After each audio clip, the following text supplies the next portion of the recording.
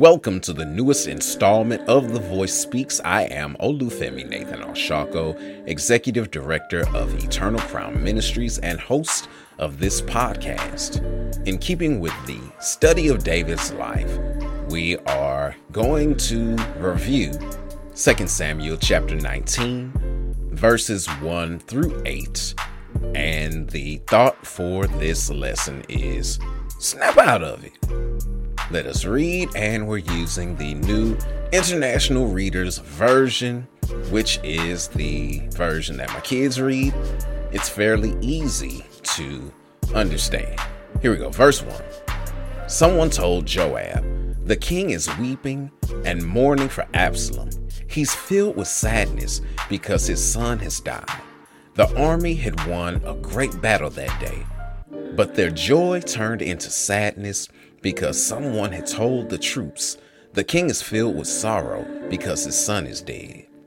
The men came quietly into the city that day. They were like fighting men who were ashamed because they've run away from battle. The king covered his face. He cried loudly, "My son Absalom, Absalom, my son, my son." As a leader, your mood impacts the whole. It impacts the people that you're leading. When you're happy and joyous, the people are happy and joyous. When you have confidence, especially in the face of adversity, it gives comfort to those that you're leading. It helps them to go on and to be more confident. What should have been a victory felt like a defeat, and not just a defeat, but like they retreated from the battlefield, like they had to get away to save their lives, when in all actuality, that's what happened to those that they were fighting. So you see how impactful a leader's mood is, a leader's outlook is to those that they lead.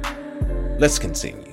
Then Joab went into the king's house. He said to him, "Today you have made all your men feel ashamed. They have just saved your life. They have saved the lives of your sons and daughters, and they have saved the lives of your wives and concubines. You love those that hate you. You hate those who love you. The commanders and the troops don't mean anything to you. You've made that very clear today. I can see that you would be pleased if Absalom were alive today and all of us were dead. Your actions speak louder than your words do." David allowed his love to blind him to what needed to be done. When he got word of the results, instead of celebrating the men for their great victory, he immediately started mourning. Order was restored, his life was saved, the life of the people was spared, but all he was focused on was his pain. It was a self-centered focus. Absalom was a cancer that should have been removed long before now. Love will make you hold on to things that you need to let go of. The men were willing to give their lives to protect David from the very man that he was mourning so hard for that it caused the people to regret their work. There's a time to mourn. If you need to fall out, fall out. Lay on the floor and cry a puddle. But there's a time and a place for it. That place is in private. Now, Joab was wrong for what he did. He should have said to David before they went into battle that he was going to try to take out Absalom. When your leader is giving direction that seems contrary to God's will, you have the right and the responsibility to ask questions.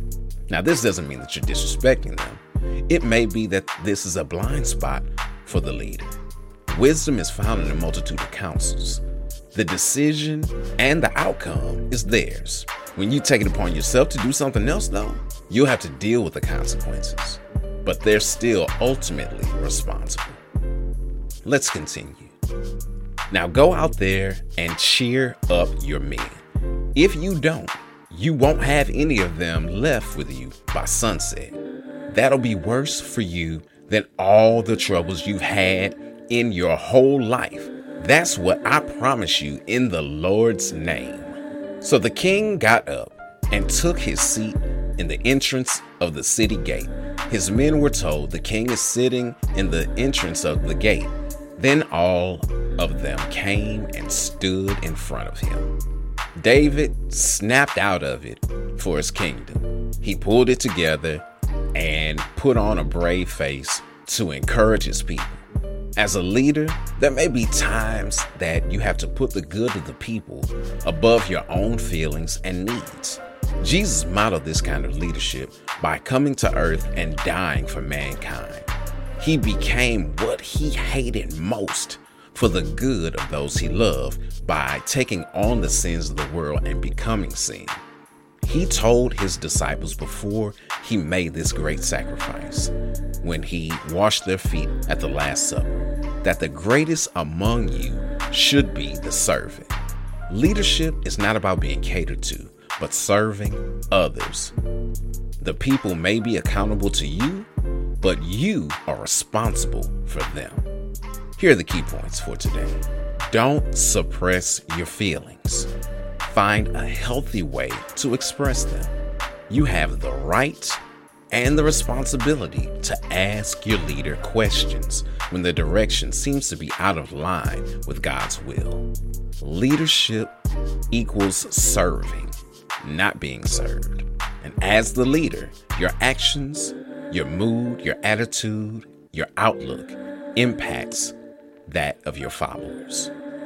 Selah, pause, and think about this. Next week, if the Lord says the same, we'll be back at it, picking back up and looking at David's approach to leading the people versus Absalom's approach to becoming king. Until then, God bless and keep it together.